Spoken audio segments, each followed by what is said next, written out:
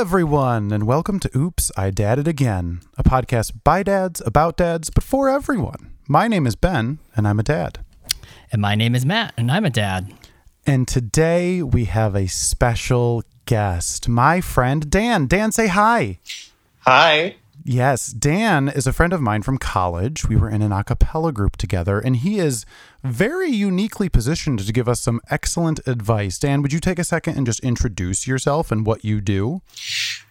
So I am an OBGYN who is doing further subspecialty training. So I'm in my second year of maternal fetal medicine fellowship.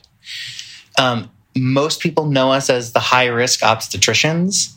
We are the experts in medically, surgically, and fetally complex pregnancy. Awesome. I have so many questions for you. You don't even know. I just realized based on your qualifications. So this is excellent. This is awesome. Yeah, right? I mean, when we started doing this podcast and I was like, we're going to do an episode leading up to pregnancy and all that, I'm like, oh my gosh, I need to get Dan on this podcast. He's perfect. And Dan, this is historic. You're the first guest that we're having on the show. So I'm honored. Yes. Oh my gosh, you should be, even though, we're not that fancy. But anyway, okay, let's start out with a softball. Are you ready? Hit me. The first question that I have for you is sympathetic pregnancy. Number one, how the heck do you pronounce the official name? It's like Kuvad or something, Kuvad syndrome. And number two, is it even real?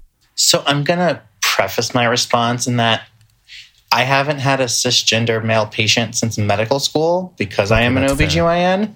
No, that's fair. I guess I didn't really think about that, but go ahead.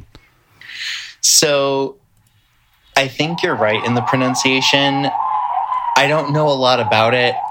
There are some psychological hypotheses as to what it can cause. It's not very well studied, from my understanding, which is sort of a theme in pregnancy in general.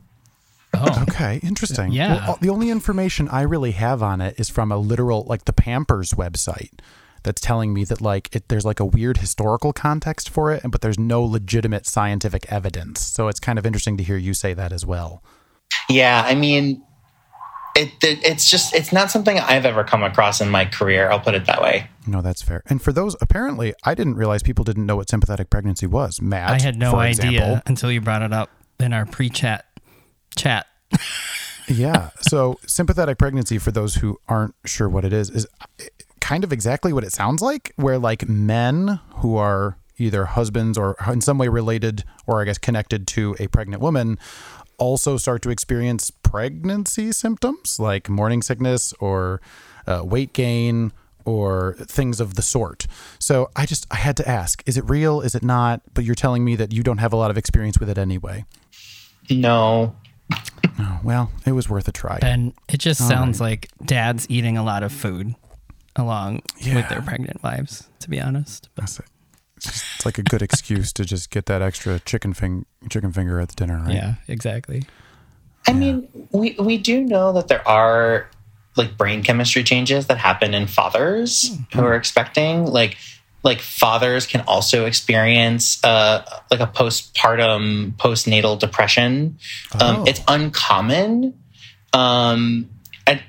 but it has been reported before. So the like basis behind it's possible. That's really interesting, actually. Yeah, I had no idea that men can experience a postpartum depression. I think the underlying mechanisms are different. For people who give birth, the thought is that like the massive deprivation of progesterone after birth, because you don't need the progesterone to sustain the pregnancy anymore, leads to brain chemistry changes that increase the risk of developing depression. We don't quite understand why it happens in men because they don't have those hormonal fluxes. Right. It's also, once again, not nearly as common in men, but it can happen. Sure. But that's really fascinating. That is, yeah. Matt, I'm going to turn to you. Did you have any? No. Well, shaking your head no. Not that I know of, right? No. But I think that's an interesting thing. Like there was probably changes in my just mental status, but also physically too, maybe, around my wife being pregnant. And just it's interesting how body and chemistry and those connections between two people can affect each other. So that, not that I know of, but it is a whirlwind of things. So I'm sure you're experiencing a lot of emotions as it is anyway. Exactly. Like, I feel like, I don't know. I wonder if there's like a pheromone thing to it. I don't know. Just me spitballing stupid ideas. But like, you know how like, random side note, like women, if they're around each other very often, their like cycles will sync up. I don't know if it's anything like that. I don't know. So that's actually proven to be false. Oh, it is. I didn't know that. Tell me more. So, we always say that 28 days is like the like average length of a menstrual cycle, but there's huge variation. And so a lot of times the like quote unquote syncing up phenomenon is actually just people of different cycle lengths, like happenstance falling at the same time. Yeah. So it's more coincidental than like, I guess deliberate, if you will. Interesting. Huh. Yeah. Okay. That's good to know. That is. I genuinely did not know that.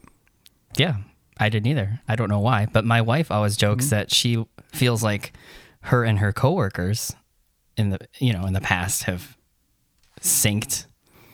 Yeah. Well, now you can tell her that there's no evidence for that. I guess it's so. just coincidental numbers. I guess.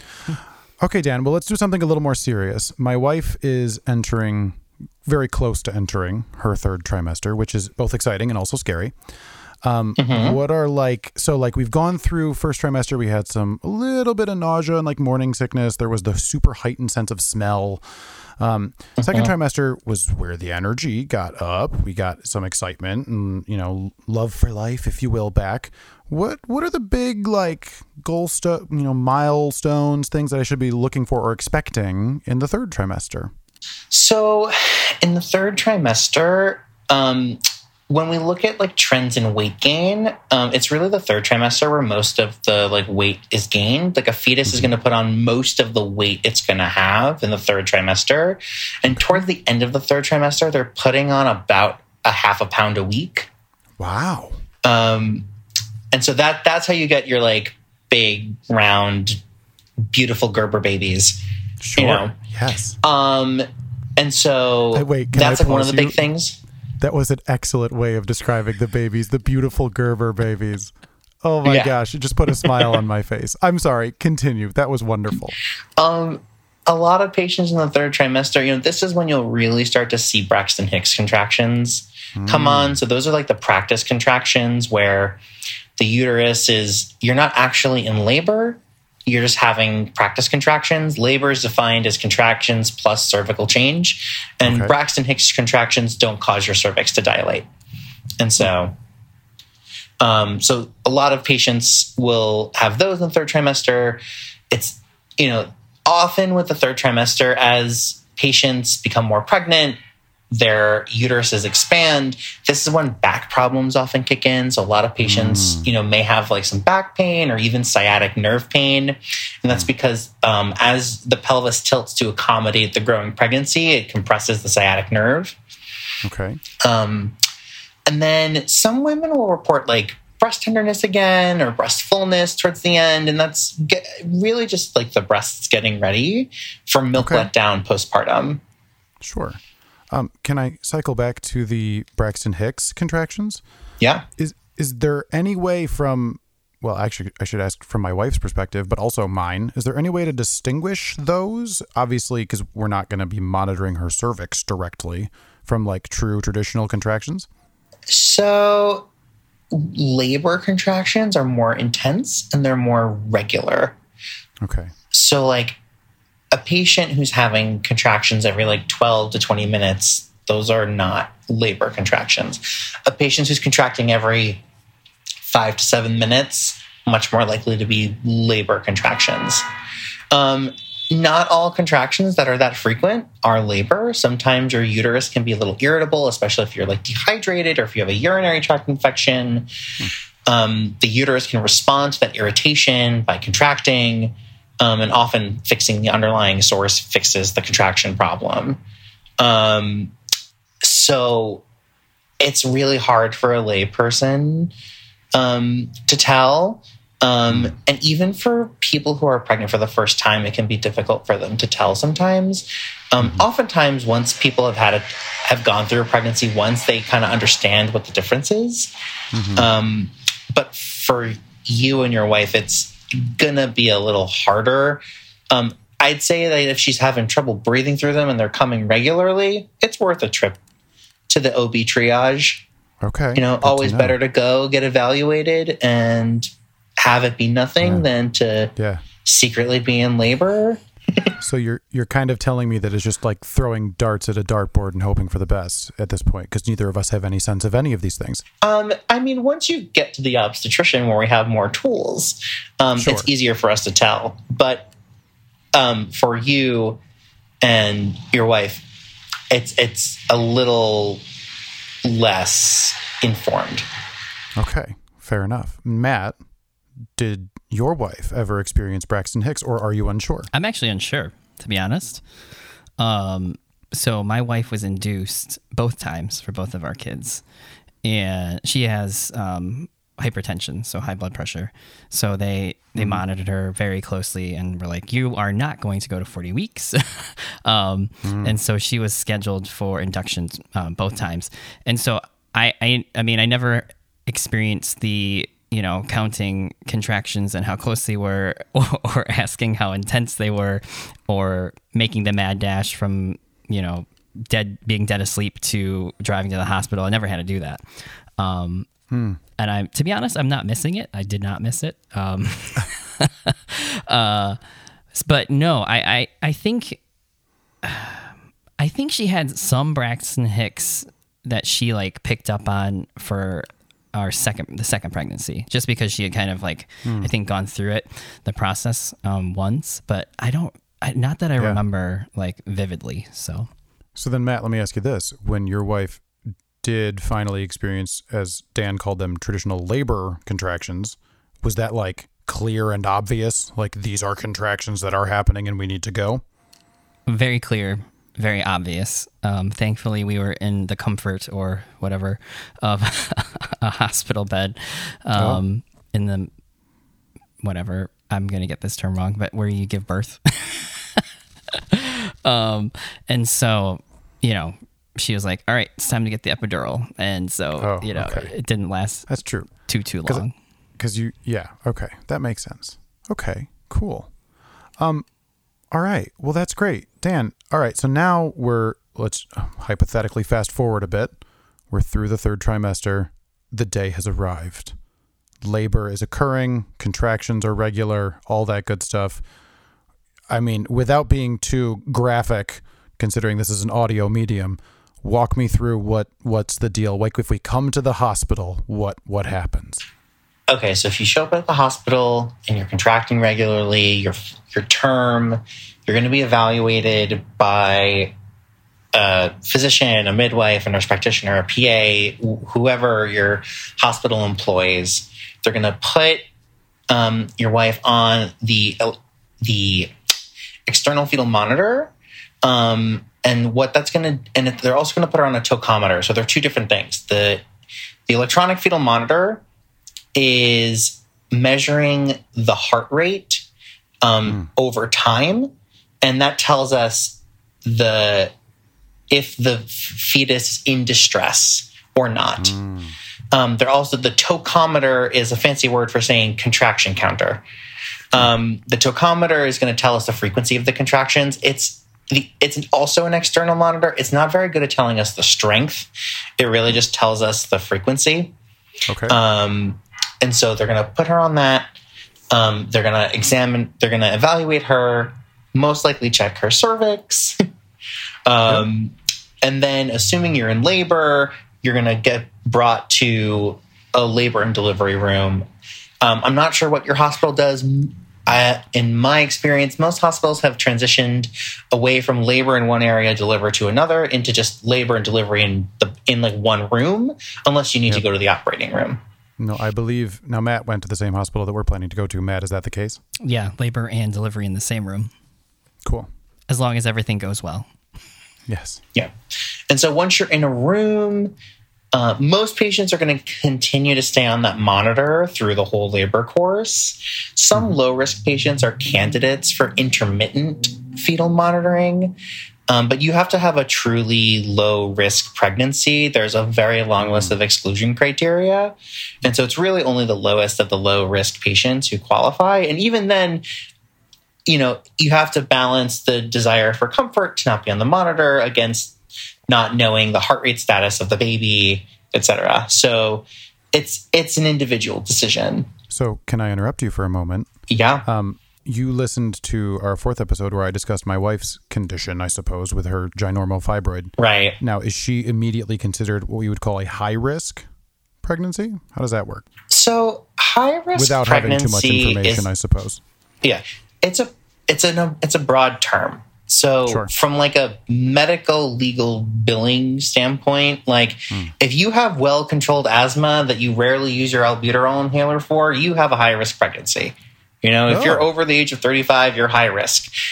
But high risk is a spectrum, Sure. And so there are, your wife's condition, sure, she has a high risk pregnancy. Does that make it a high risk delivery? Well, it depends on a lot of factors.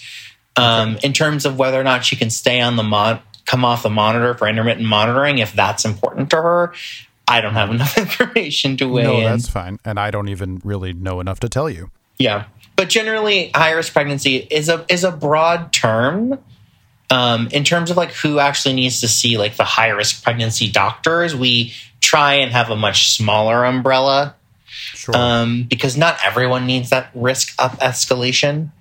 It's actually, I would say, very comforting in a way to hear you say that it is such an extreme spectrum, because just because you're quote unquote a high risk pregnancy doesn't mean that anything is going to necessarily go seriously wrong, because it is such a broad term, right? Yeah, it really depends on the individual factors. Okay. Interesting. Okay. Matt, anything on that at all? No, I mean, I think the monitors that belly band, right, Dan, like sits on, and they like move it around to find the heartbeat. I wasn't wearing it clearly, but I don't think my wife found it too intrusive, to be honest. She wore it the whole time. So when we went to the hospital a few weeks ago, I remember the belly band very clearly, because they found the heartbeat in a position that like wasn't ideal for the band. So like I had to kind of hold it in place. Is that the right thing that I'm thinking of, Dan? Yeah. So they're having me hold it over, because they counted for like 20 minutes. They had to monitor the heart rate or something like that. Yep. So yeah, so that's okay. Interesting. Good to know. So anything else in terms of that process? So we're in the labor delivery room. Hopefully labor all goes well. What does it look like immediately following delivery? Well, I think we should talk about delivery first. Yes, just a please. few. Yeah. So, assuming everything goes well, once you've hit 10 centimeters dilated, you now enter what we call the second stage of labor. There's 3 stages. The first is like dilation. The second is delivery of the fetus. And the third is delivery of the placenta. And so the second stage of labor, for how long it takes you to deliver your fetus, depends on whether or not you've done it before and whether or not you have an epidural. And so the upper limit of normal for first-time patients, if they don't have an epidural, is 3 hours of pushing. And if they do have an epidural, it's 4 hours of pushing. And so I always tell patients, don't be dismayed. If you've been pushing for an hour and you haven't really made a lot of progress, that's okay. You're still learning how to do it. So to lighten the mood a little bit, my wife and I were actually rewatching the show Glee. And there was the scene in the first season where when Quinn gives birth while Jonathan Groff is singing Bohemian Rhapsody. I knew you would know immediately what I'm referring to. Anyway, she has been making the joke that, the whole process only takes the same amount of time as Bohemian Rhapsody. And I just keep going, let's just go with that for now. Sure. Yeah. No, it definitely takes a lot longer. Also, total sidebar. Yeah. I absolutely understood where you're going with that reference. I watched it to the end, much to my own chagrin. Ryan Murphy knows how to take a show and make it great and then take it off the rails. Yeah. Yeah, you're not kidding. You're not kidding. But I just thought it was funny to say, well, not funny. I shouldn't say that because it's not a pleasant experience necessarily, but 3 to 4 hours. And my wife's like, oh, yeah, just Bohemian Rhapsody, right? I'm like, yeah, just on repeat for a few hours. Right. And many times patients deliver sooner than that. There's just so many factors at play, including like the shape of your pelvis, how big the baby is, how dense your epidural is. Patients with really, really great epidural where they struggle to move their legs may have a harder time engaging their muscles properly to push. Sure. I think the other thing that you need to brace yourself for, and your wife should brace yourself for, is the fact that everybody poops. Yeah. No, I knew that actually. Yeah. Like I always tell patients, if you're pooping, it tells me you're engaging the correct muscles. And so pooping is actually a great thing. And so not to be embarrassed if and when poop happens, because we are reassured. Poop is a plus. Yes. That's good. I wish my wife knew that beforehand, because I still think to this day she feels embarrassed about it. I'm like, oh my goodness. It happens to everybody.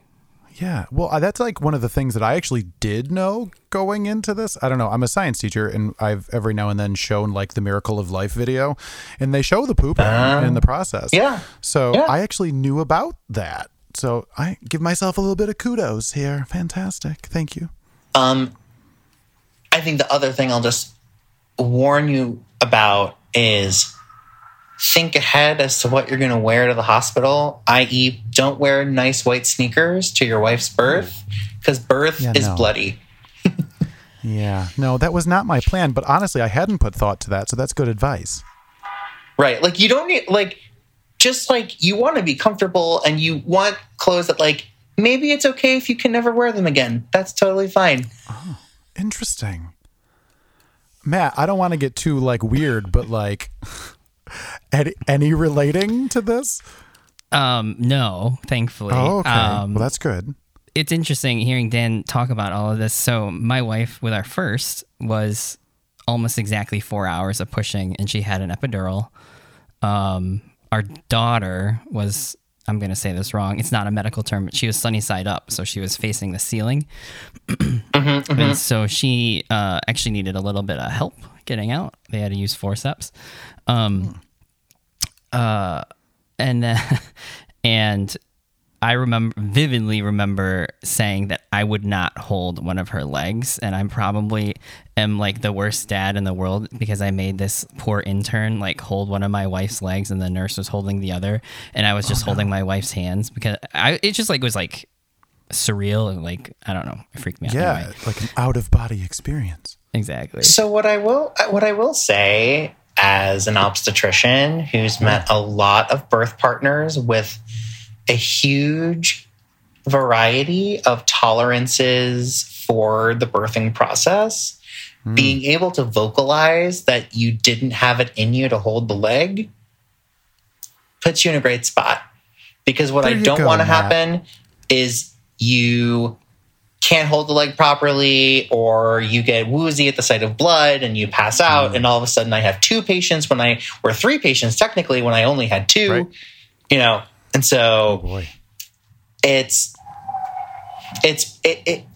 okay. Like Thanks, being Dan. able to vocalize your ability to or not tolerate.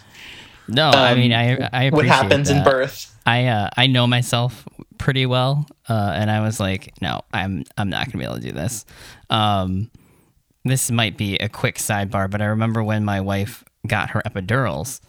Our kids, Dan, are essentially 2 years almost to the day apart, and for our daughter, it was perfectly fine for me to like hold my wife when she was getting it. Like she was able to kind of like grip me while they were doing the epidural. 2 years later for my son, I had to sit in a chair behind a doctor so I wouldn't pass out, because I guess they've had like one too many dads pass out from watching the epidural process or something like that. And so I just thought it was so funny. Oh my gosh.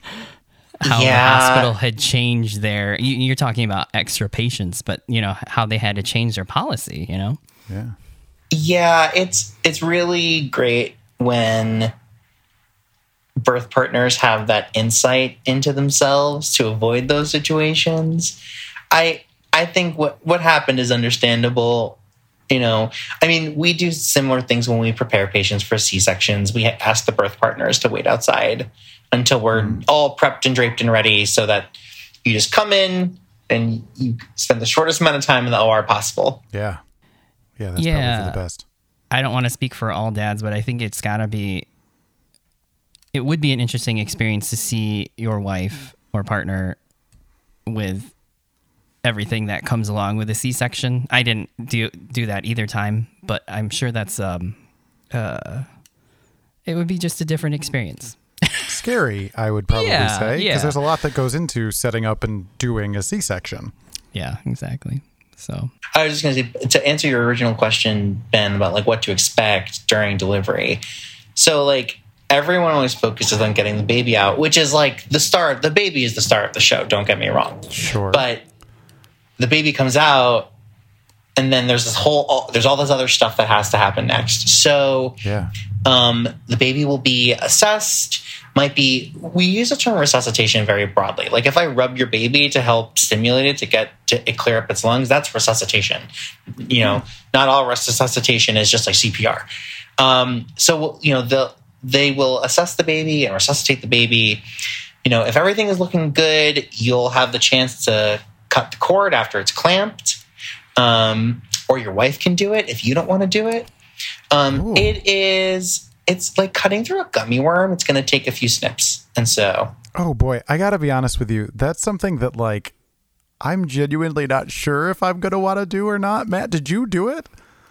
I did it, and I'm glad I did.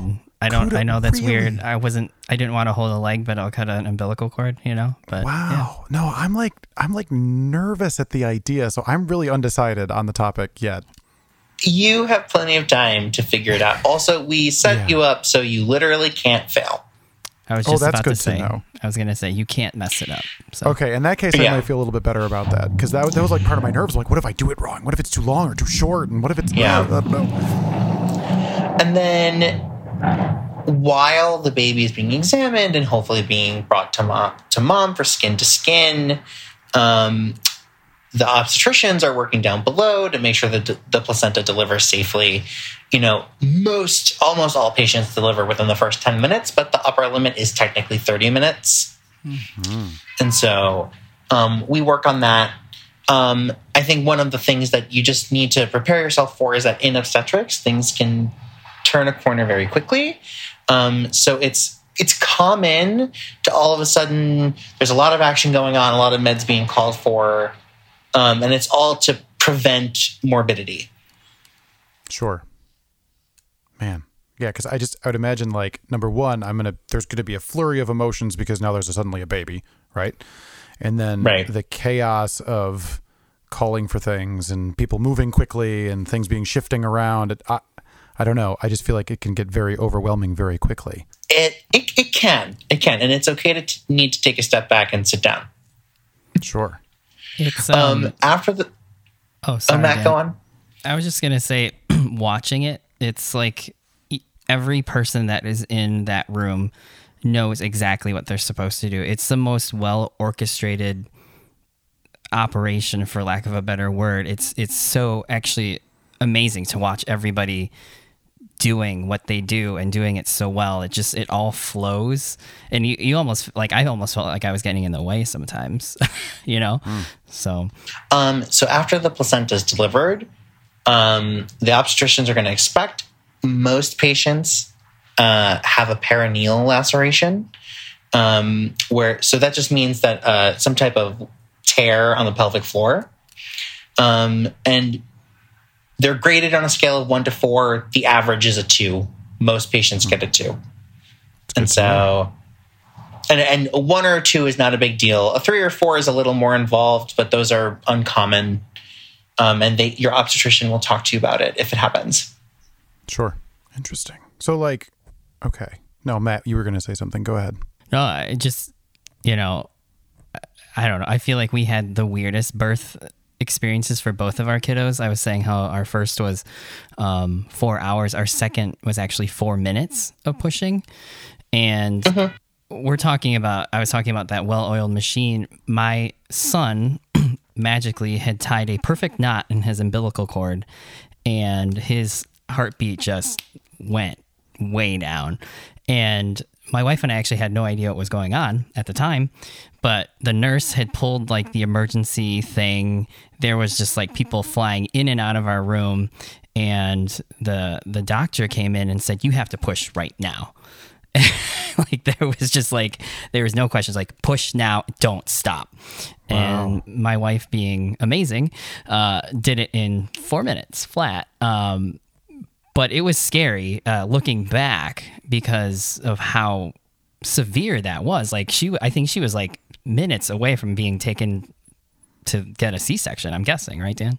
Yeah. I mean, when you're in situations like that, so the technical term for patients who are delivering for the first time is called primiparous. And if they're delivering for a second time onward, it's called multiparous. Paris being like birthing person. And we always remark at like the quote power of the multi. When you've done it before, your body just knows what it's doing.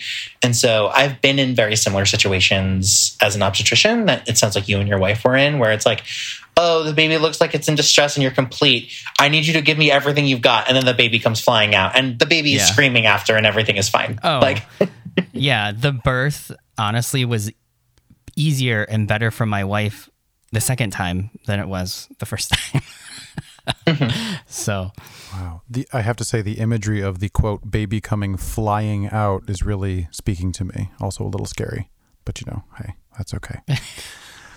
All right. So, I mean, keep rolling. So now in theory, all has gone well. Ideally, everyone cross your fingers, right? The baby is out. Mm-hmm. It's on the mother, making skin-to-skin contact. Where do we go from here? So at this point, you've got two separate patients. And so the pediatricians are going to be the ones taking care of the baby as soon as that umbilical cord is cut. So your OBGYN is no longer in charge. And frankly, you want the pediatricians taking care of your child now that it's born, because we're outside of the area of expertise of an OBGYN. With regards to immediate postpartum care. So depending on your hospital system, patients who have vaginal deliveries can expect to go home somewhere around postpartum day 1, postpartum day 2, assuming there's no complications. Oftentimes, first-time mothers will say more like postpartum day 2 because they need a little more help before they're ready to go home. Experienced mothers, I've had patients who in as little as 6 hours are like, "Can I leave yet?" And I'm like, "No, we'd like you to stay at least 1 midnight, please." Wow, 6 hours. They're just up and ready. Holy crow. We're talking people who've had 4 or 5 kids, and they're like, "Yeah, this isn't new to me," but they're familiar.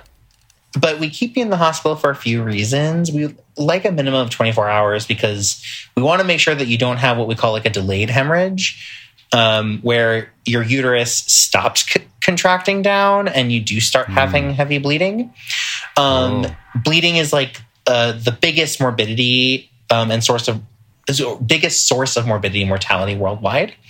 And your body naturally stops bleeding by contracting the uterus to cut off all of the blood supply to those arteries. It no longer needs to supply the placenta. Mm-hmm. But sometimes the uterus has a clot that prevents the clamping down, and then you have blood accumulation. And so we like to keep patients in the hospital and make sure their uterus is nice and firm so that they have a low risk of bleeding heavily when they go home. Mm-hmm. And then also this is the time when you may establish breastfeeding if that's what you're going to do and how you've chosen to feed. So patients can expect in the first few days to just have a few ounces come out at a time, and that's going to be called colostrum. Colostrum is not quite milk. It's useful to think of it as a pre-milk. It's nutrient dense, and you don't need to worry about the small volume because newborn babies, their stomachs are really only the size of a cherry. They only need a few ounces at a time to get all of the nutrients they need. Patients who want to establish a milk supply and breastfeed are encouraged to put baby or pump to the breast at least every 3 hours. Oh, wow. And you do that around the clock. So you need to like wake up from sleep and put baby to the breast. If you're pumping, you need to wake up and put the pump to the breast. And it can take anywhere from 2 to 4 days for that milk supply to really come in. And so a lot of patients will not have success in the first 12 hours. And I always remind them that it takes a while for your milk supply to come in. You know, where you guys are in Rochester, you have a lot of lactation consultants. And I think all the major hospital systems, to my knowledge, employ them. And so take advantage of the lactation consultants, because they're going to know things that even I, as an OB, am not going to know to how to optimize breastfeeding and all that. But they are wonderful sources of information. Sweet. That's really good to know. Awesome. Well, okay. Matt, anything to add or share? They have lactation consultants at the hospital, and they pop in as many times as you need them to. I remember ultimately both of our children were formula fed, but I remember with our daughter, our first, they came in a bunch and tried to help, which was really great. And they also, they helped with our son too. It was just different because I think we kind of knew the path that we were going to be going down ultimately. But they're great. The hospital staff is just phenomenal. So there's a reason we used to hopefully still call them heroes. All of those medical professionals. They're amazing. Yeah, absolutely. Well, okay. Dan, I'm going to take this in a maybe sillier, lighter note. You've mentioned pre-show that you've delivered how many probably babies did you estimate? Oh, under 1,000, but like probably somewhere in the mid to high hundreds. The fact that we're even like referencing 1,000 babies is pretty ridiculously incredible. So my first question is, did any of them get named after you? I think maybe one. I don't remember very well. Yes. Hey, listen, one is still on the board, man. That's awesome. I love that. Yeah. And I don't know if it was like after me or they were already planning on using Daniel. Like, I'm not sure. But there's no patient who was like out of the movies, like, thank you so much, let me name my baby after you. Like, I think if it happened at all, it was probably more happenstance. Listen, I would take it and run with it. You got at least one, and that's epic and awesome. So I love it. That's great. All right, and the second one, and I don't know, you may or may not have anything to share about this, but I want to know, like, what are some things that, from the dad's perspective, like, what are some of the most ridiculous things you've seen dads do during this whole process that you so wonderfully outlined for us? So, as an obstetrician, I think the things that I define as ridiculous are the things that are just, that show an obvious lack of empathy towards your birthing partner. Sure. So I've seen dads bring an Xbox and hook it up to the TV, and it's not like they're playing with the person laboring. Like, they're just like playing Xbox while she's contracting away. Oh my gosh. And you have a lot of time to kill. Like, I get it. Like, I get that you need to kill time, but like, maybe choose an activity to kill the time that is puts less focus on you. Yeah, let me ask you this though, because you said, and wasn't even playing with the person in labor. Have you seen someone bring an Xbox and play with the person in labor? I had a patient recently who she brought her Nintendo Switch, and it was early in her induction, but she was playing Legend of Zelda Tears of the Kingdom while her induction was getting started. Wonderful. I love that. That's great. And like she and her partner, I think they played some collaborative games in there as well. And then once her labor really got into gear and she couldn't really focus, that went to the side. Yeah, that makes sense. That makes sense. But I just love the fact that they were playing. That's great.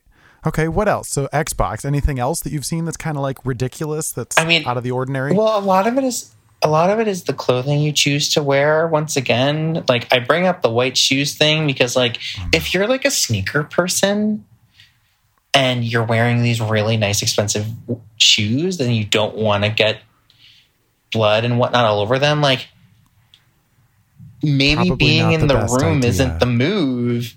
Yeah. And so just like, you know, I always tell people that like it can be cold in the room sometimes, but like don't like wear a t-shirt under your sweatshirt, because if you need to go to the operating room, they're going to put you in a like sterile suit that gets very hot.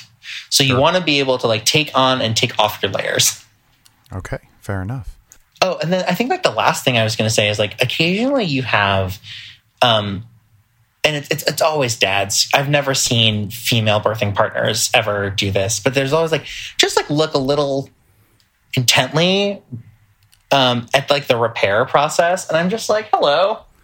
Oh, what are you doing? What are you doing here? What are you doing down here, bud? That's not for you like, right now. That's super interesting.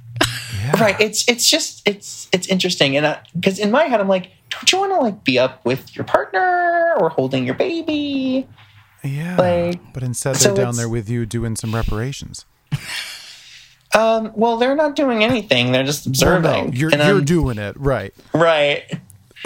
And so, I mean, the way you can be prepared is to just like have a bag, pack some snacks, because like the dads don't always get to eat the hospital food. You got to go and get your own food.